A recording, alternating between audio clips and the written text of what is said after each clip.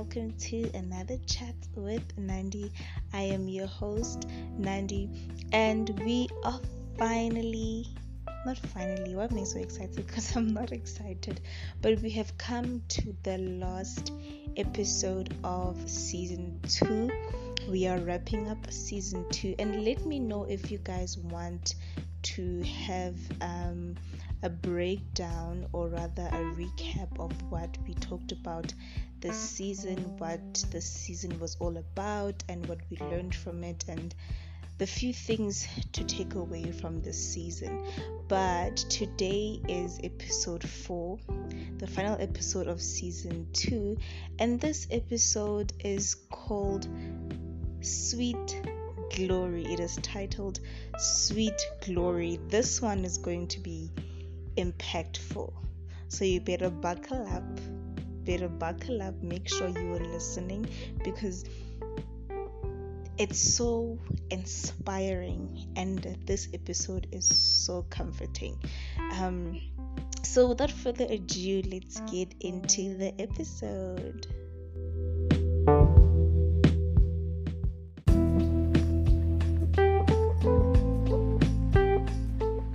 So I'm going to start off with a quote that says, "The world is filled with God's glory and you cannot turn without bumping into it." I'm going to come back to that quote in a minute, but I also want to read a scripture that comes from Isaiah 58 verse 8, which says, "Then shall your light break forth from the dawn, like the dawn, and your healing shall spring up speedily. Your righteousness shall go before you. The glory of the Lord shall be your rear guard." Now, first of all, before we even start unpacking this episode, I want to first let you understand the definition or the meaning of the word glory. Now, glory is from the Latin gloria, which is used to describe the manifestation of God's presence. It is used to describe the manifestation of God's presence. Now, going back to the quote that says, "The world is filled with God's glory and you cannot turn without bumping into it." And now we already know that God's glory, the word glory, is the manifestation of God's presence, which goes back to what we talked about in episode 3, where we talked about how Jesus is the word that God used to create the heavens and the earth and everything that he created within those 7 days. Now, also in the beginning, the Bible says that the Spirit of the God filled the earth. The Spirit of God hovered around the earth, and that's why this quote is so powerful, because it says you cannot turn without bumping into God's glory, because God's glory is the manifestation of God's presence, meaning that God's presence is filled around the earth. Because remember that the Holy Spirit is one who proceeds from the Father. He proceeds from the Father. When God gives an instruction, it is the Holy Spirit who goes out to fulfill it. So God's glory, his sweet glory, his glorious glory is filled on earth, around the earth, in the earth. And the most comforting of it all is that it is also filled in us, because when we were born again, we received the Holy Spirit. And that's why it's so important to be born again, because if you're not born again, even though yes, the Spirit of God is hovering the earth, but you have to receive it in you, so that it's able to work for you and to work for your advantage. And remember that Jesus had to be filled with the Holy Spirit first in order for his ministry to start or to continue. Before Jesus received the Holy Spirit, there weren't much miracles that were recorded in the Bible. Like, there was not much action, there was not much action. But after he received the Holy Spirit, that's when things started happening. That's when the miracles started happening. That's when his ministry started flourishing the most, because he was then filled with the Spirit of God. That's why we have to be filled with the Spirit of God. For things to be able to work in our favor, his glory needs to shine in us. His glory needs to shine through us. And that's how we're going to live a life of triumph, a life of success, a life of victory. Grace heaped upon grace, grace upon grace. That's how we are able to experience the glory of God for ourselves. That's how we're able to experience the presence of God for ourselves. And I also spoke about in episode 3 that the presence, before Jesus had to die on the cross, before he died on the cross, the presence of God was always kept in a specific place. It was always kept in a specific place, and it was treasured. It was kept there, and only a certain person, which was the high priest, was able to go into the presence of God. It was always kept at a place. But now, thanks be unto Jesus that we now carry the presence of God in us. We carry that divine presence of God in us. Oh, hallelujah, glory to God. We carry it in us. There is nothing more comforting than knowing that. The place that was most sacred to the people back in the Bible days, the place that was so sacred, that had so much power, it lives in us. That presence dwells in our every being, from the crown of our heads to the soles of our feet. It dwells in our every being.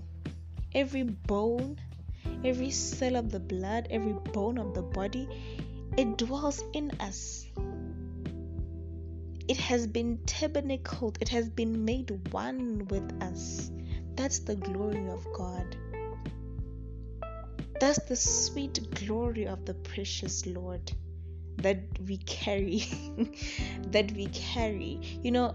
I cannot help but just be filled with so much joy whenever I speak about God, because it's impossible not to.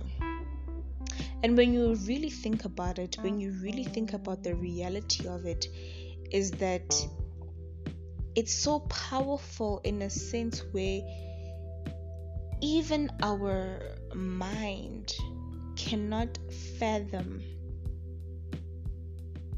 not that it can't recognize, but it can't register the power that it has. That's why we have to stop living in the physical and live in the spirit, because in the spirit things are endless. In the spirit things are eternal. In the spirit, that's where we get to understand God. That's where we get to understand his thinking, the way he thinks, the way he sees things. How does God see this situation that I'm facing right now? What does God say about this situation? Because remember, God is a spirit. He lives outside time. He lives outside man's imagination, man's everything. He lives outside of that. So we have to tap into the spirit in order to hear from God, in order to receive from God. We have to be spiritual. As we already are spiritual beings, our bodies are just carriers of our true selves. So we have to start tapping into the Spirit of God. Tap into that Spirit. And how do I do that? By learning the Word of God. I think a lot of people would say that, a lot of people would say, But how do I do all of these things? Like how do I recognize God's voice from my voice? How do I establish that this is the route that God wants me to take? How do I establish? How do I overcome? How do I? We always want to know how to do, right? And how to do is simply found in the Bible.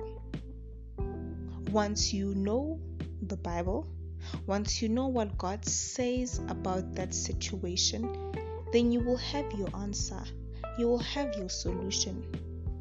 Because everything is in the Bible. Remember that the Bible is God speaking.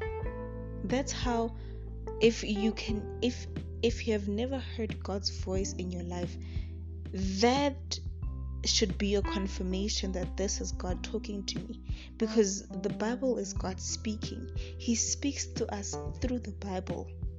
He speaks to us through His word. And you know what's even more comforting? That His word has never changed. Even when seasons came and they went, winter, summer, autumn, spring, everything came. Those that lived at that time. They lived and they passed on. Those that lived even before Christ, they lived and they passed on. But the word of God still remained the same. Jesus still remains the same. If there is one thing that is constant, if there is one thing that is consistent, if there is one thing that is ever standing, it's the word of God. Out of everything that has happened in the world for the past million years, the word of God has never changed. Never have I ever heard that the word of God has changed. So God will never change to accommodate you. He will never change to accommodate you. His word will never change to accommodate you. So you have to allow yourself to be one with the word. It's as simple as that. Allow yourself to be one with the word. Allow yourself to be able to interact with the word. And that's how you experience the peace. That's how Jesus becomes your best friend. That's how you are taken from glory to glory, grace heaped upon grace, grace upon grace in your life. That's how you are able to experience the sweet glory of God, because you know Him. You understand Him. You know the way He thinks. You know that when He says this is what it means. You know Him inside out, and you know that's what God wants for us. That's what He wants us to do. He wants us to be able to be one with Him, to come in the same understanding with Him, to be able to say, yes, I understand exactly what God was talking about here. The sweet glory of God. There is nothing more precious than it. There is nothing more comforting than it. Nothing ever. Nothing ever. And I think this whole season we have learned so much about Jesus, so much about the Holy Spirit and what in our lives. We have learned so much about God Himself, and it's so beautiful because we are still going to continue to learn more and to walk in the glory of God more. It's very comforting to listen and to hear the word of God for yourself, and to know the word of God for yourself, and to be one with the word of God. So to be able to experience that peace or to be able to experience God's glory for yourself, you have to know who He is.